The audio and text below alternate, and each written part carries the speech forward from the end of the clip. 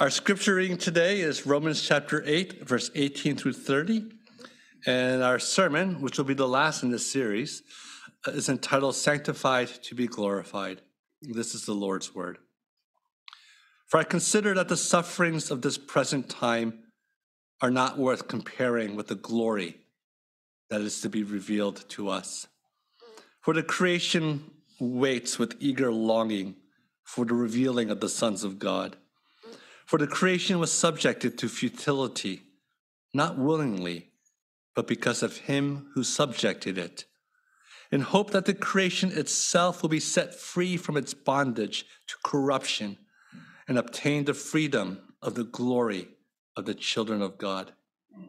For we know that the whole creation has been groaning together in the pains of childbirth until now. And not only the creation, but we ourselves, who at the first fruits of the Spirit groan inwardly as we wait eagerly for adoption as sons, the redemption of our bodies. For in this hope we were saved. Now hope that is seen is not hope, for who hopes for what he sees? But if we hope for what we do not see, we wait for it with patience. Likewise, the Spirit helps us in our weakness, for we do not know what to pray for as we ought. But the Spirit himself intercedes for us with groanings too deep for words. And he who searches hearts knows what is in the mind of the Spirit, because the Spirit intercedes for the saints according to the will of God. And we know that for those who love God, all things work together for good, for those who are called according to his purpose. For those whom he foreknew, he also predestined to be conformed to the image of his Son, in order that he might be the firstborn among many brothers. And those whom he predestined, he also called. And those whom he called, he also justified. And those whom he justified, he also glorified. May the Lord bless us in the reading of his holy word. As we've gone through this series, we have seen that the goal of sanctification, the goal of our life here, for those of us who've been justified, is simply to grow closer to Christ, to know him and to be known by him. Not to simply know his laws apart from the character of God, but through the law and through our growth to actually know Jesus. What that looks like is this utter dependence upon him and his ways, an utter dependence for his grace and his mercy, and an utter dependence to be able to truly love one another in Christ. As you grow in the Lord, you should be in awe of the way that you are changing, in awe in the ways that you relate to one another. You should be able to say to yourselves every once in a while, oh my goodness, this is God working in me. This is not me trying to do something to please God.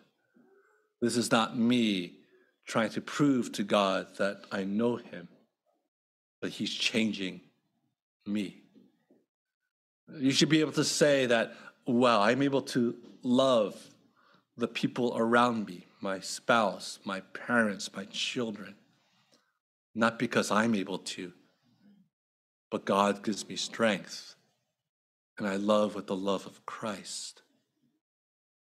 There is a deepening in our love with the Lord as we grow in him together.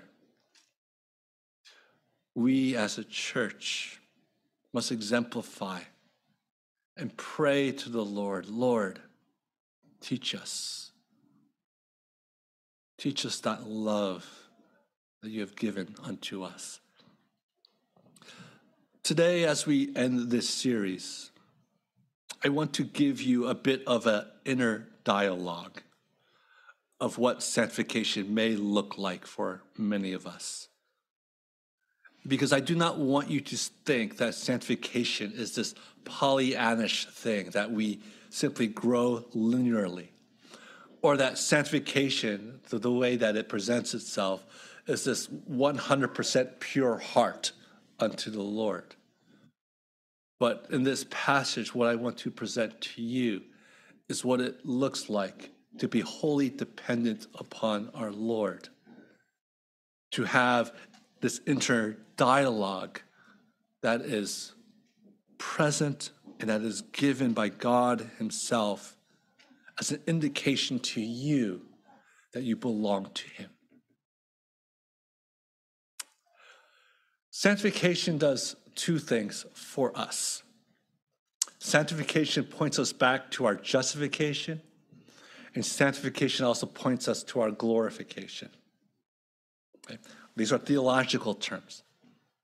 What we mean by sanctification points us back to our justification is that as we grow in the Lord, we start to realize that we ourselves are more sinful than we can ever imagine. As you grow in the Lord, the depths of your sinfulness become more and more apparent to you. This is normal in the course of the Christian life. Every Christian that I have come across, that I have a dialogue with, and we talk about their faith and how they've grown in their faith. It's not this sort of Pollyannish, I am in fire with the Lord and I love the Lord with all my heart and all my soul, and I'm out to do wonderful things for the Lord every day of the week. But if you meet someone who knows the Lord, it's more of what? Meekness, weakness, inability. I can't serve God. I realize that all my works for God are nothing but filthy rags unto him. But here's where the Christian differs from the non-believer. You see, the non-believer or us as a weakened Christians, at times we will see our sinfulness and our weaknesses, and we'll look at them and we'll simply say, I give up. This is just who I am. I will be trapped in my depression. I will be trapped in my sins. I will be trapped in this life, and I'll have nowhere to go.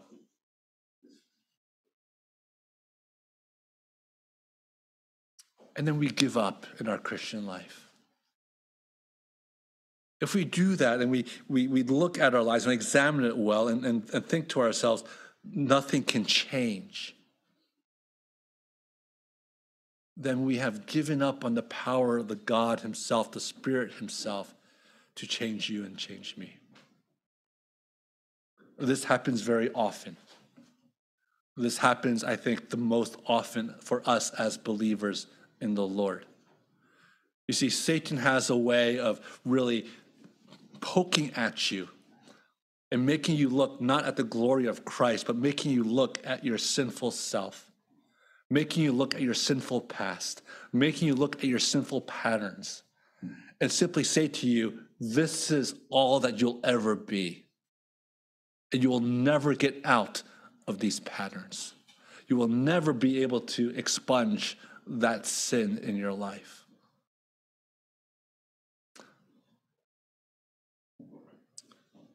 And then we as Christians, we just throw up our hands. We come to church and worship to him, but it's never joyful.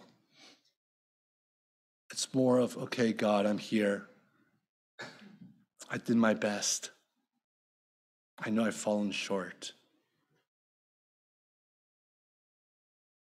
Woe is me. Where else can I go? All I have is you. Just help me. Sanctification, though, needs to always point back to our justification. As you grow in understanding the depths of your sins, you understand more the fact that you're saved by grace and grace alone. There's just nothing that you have done to earn God's favor, but that God has saved you from eternity to eternity. There is not one thing that you've done to earn salvation from God, but that God himself saved you out of sheer and pure grace. There is nothing that you added to it. See, God is merciful to you, and God is merciful to all of us. Imagine at the very beginning, God had set up a booth and said simply to you, I want to give you salvation, but we're going to have a test first. You okay? And you come to God, and God says, I'm going to reveal to you, okay? I'm going to sort of mind meld you as a Vulcan does and Spock or whatever, and I'm going to show you every sin that you ever committed from the beginning of time to every sin you'll ever commit to the end of time. I will show you every wrong motivation of every action that you committed from the beginning time to the end of time. And after I show that to you,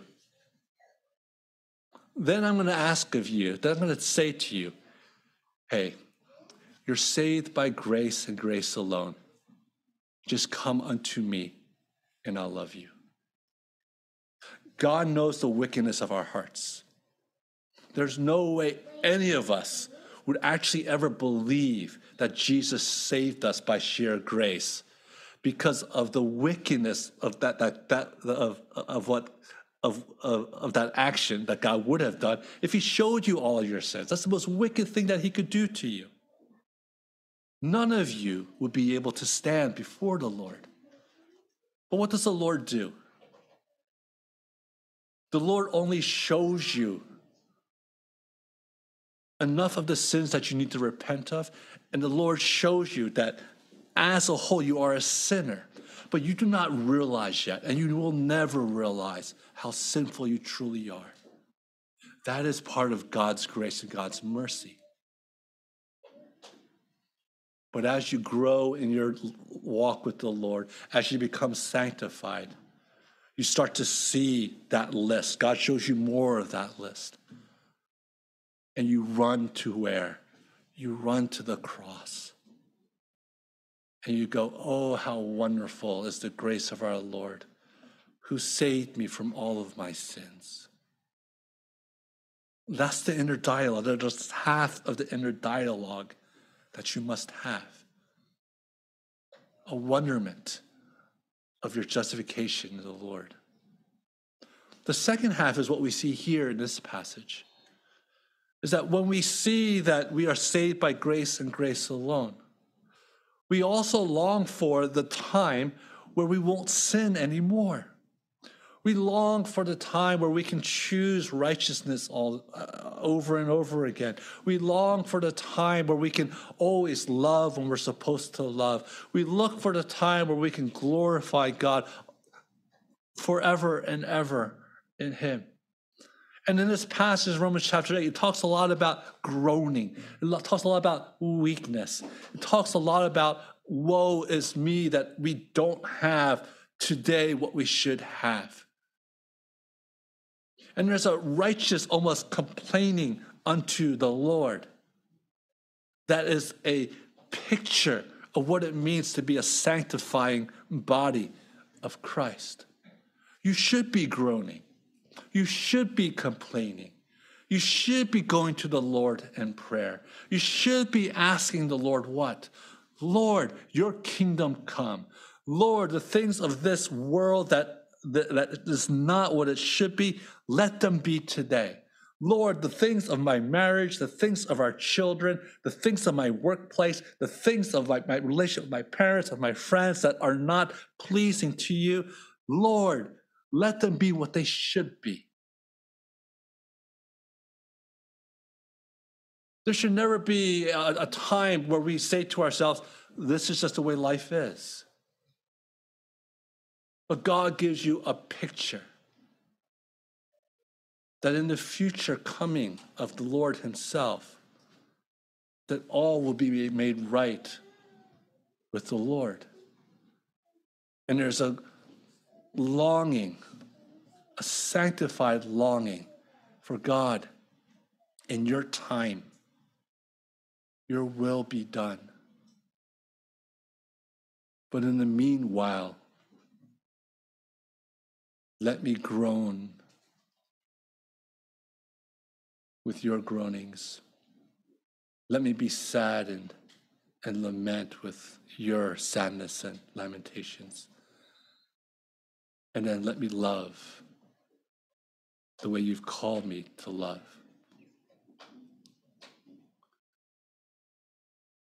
You see, sanctification allows us to look back that we were saved by grace, but it also allows us to look forward to the time when all things will be made whole in him.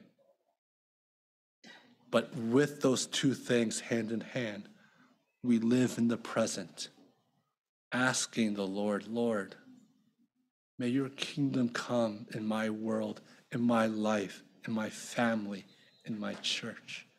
And we work with the Lord, knowing that he is ever present. Now, there's two dangers that I want to present to you, and that I want you to think about and to apply to your lives. The first I already sort of alluded to. One is that oftentimes the Christian just gives up. They just give up. They look at their lives and they know that it's always going to be hard. It's always going to be difficult. That sacrificing to Jesus is rough. That loving people is always going to be rough. And you just give up. And instead of sort of trying to love better or trying to meet God better, you just roll with the punches. And you say to yourself, I'm actually just going to wait until the Lord comes back and make everything perfect. This is commonplace in today's world that I see in a lot of believers. But that is neither trusting in God, neither seeing his justification and the fact that you're saved by grace, and that you need to love people who need to be saved by grace. And neither is it a healthy longing for God's power to be made manifest to you. It's lukewarmness. It's giving up before the Lord. And what happens when you don't think that God can change you? You don't pray. So what's the use? You're just waiting for God to come back. You don't read his word, even though you know that his word contains a lot of truth, because the one truth you hold on to is, I'm just going to wait for God to come back. But Jesus is no longer in your presence of your life. Jesus is sort of simply in heaven, and you're just waiting for him to return. But your heart will grow cold. Your love will grow cold. But instead, you must have this sort of healthy friction in your heart, a healthy longing in your heart for Jesus' presence to be made manifest. You have to have this healthy longing and say, you know what, I'm saved by grace. So that means that I must love people by grace. You know, I can see how sinful that I am, but God loves me in God's presence. I must do the same thing.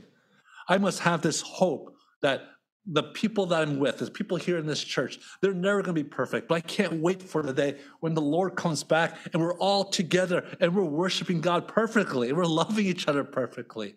And we rejoice in that because that's what we always hope for. There's this healthy friction, longing, groaning that the Lord gives to us. And the blessing in that is not the groaning itself. The blessing is having Christ present in your life. Saying, Jesus, thank you. You saved us all. Thank you. Even in the midst of this already not yet, that you're present. And thank you, Lord, that I know that I'm not perfect. I know that my friends are not perfect. My brothers and sisters are not perfect. But one day, we will be worshiping you in perfection, not for just a little while, but for all of eternity. And it's to that which I will labor for, O Lord. We labor with the power of God. So don't give up. Don't give up on people around you. Don't give up even on yourself. Trust in the Lord. He surely will do it.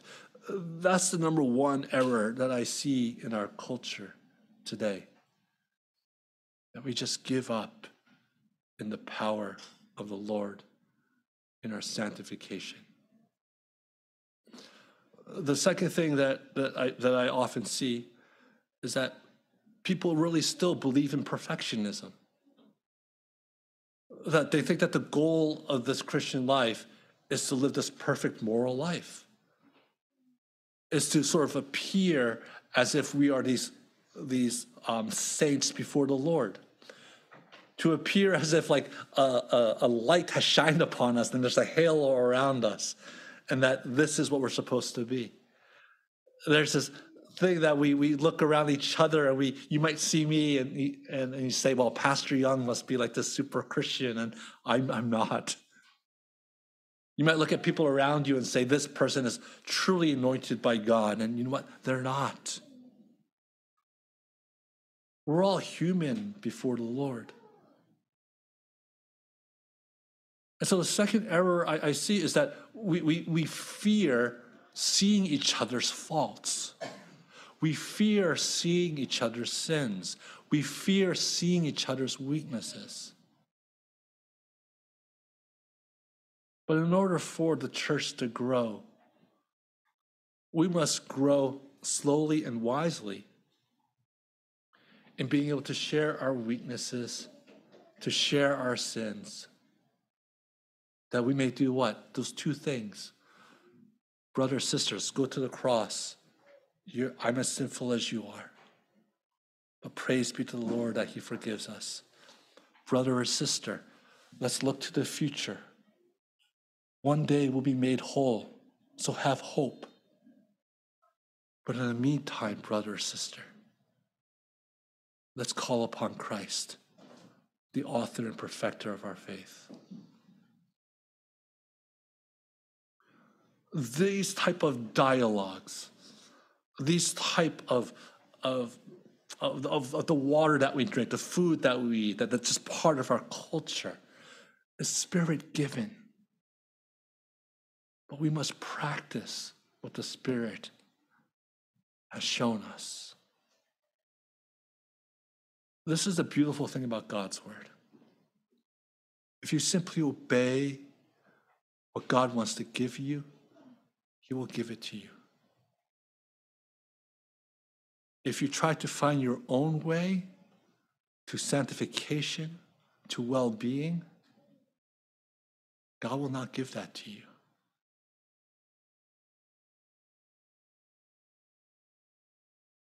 We learned today that God is one. That God is perfect. He is never confused. His way is not something that is made up by fiat. But God's ways, his teachings to you, comes out of his character of perfection and holiness and love. We obey him, for that is where we find joy. So, brothers and sisters, if you feel like it's really hard to change, it is. It's harder to change on your own. Count on the Spirit. Count on one another. Let the Lord sanctify our church. And may all the world see that Jesus is present here. Let us pray. Gracious Heavenly Father, we love you. We worship you. There is no one like you, Lord God. Father, we confess as people that we love the idea of free grace. Who doesn't? We love the idea of justification, that you love us even while we were sinners. And who doesn't love that? And we love the idea that one day that we'll be made perfect. Who doesn't love that? But Lord, in between is this idea of sanctification, of growing in this world, growing well in this world. And Father, we realize that if we don't understand our sanctification of what it means to love and to grow in this world, then there's a danger that we really don't understand justification or glorification either, Lord God, for they all go hand in hand together. So help us, Lord, in this life, Lord God, to draw close to you and draw closer to us. Lord, just sanctify our minds to understand what it means to be justified in you. Make clear in our hearts of what it means, Lord, to truly what it means to live in the new heavens and the new earth. Give us a vision for all of these things, Lord, so that we can truly worship and honor you all the days of our lives. In Christ's name we pray. Amen. We have the privilege today, brothers and sisters, of receiving Holy Communion. Holy Communion is one of the two sacraments that the Lord Jesus instituted for his church. These two sacraments ground the church in him. For we are reminded once again that this church was founded in the blood of Christ, in Christ alone. Holy Communion is offered to all of you who are believers in the Lord Jesus himself. And as we said, sanctification, your hearts may be all over the place, but as long as you say, I trust in the Lord and the rock himself, you do know him and he knows you. For those of you who are communicant members here, or members here at this church, you are welcome to take communion. And as you do so, remember who you are. Remember our church.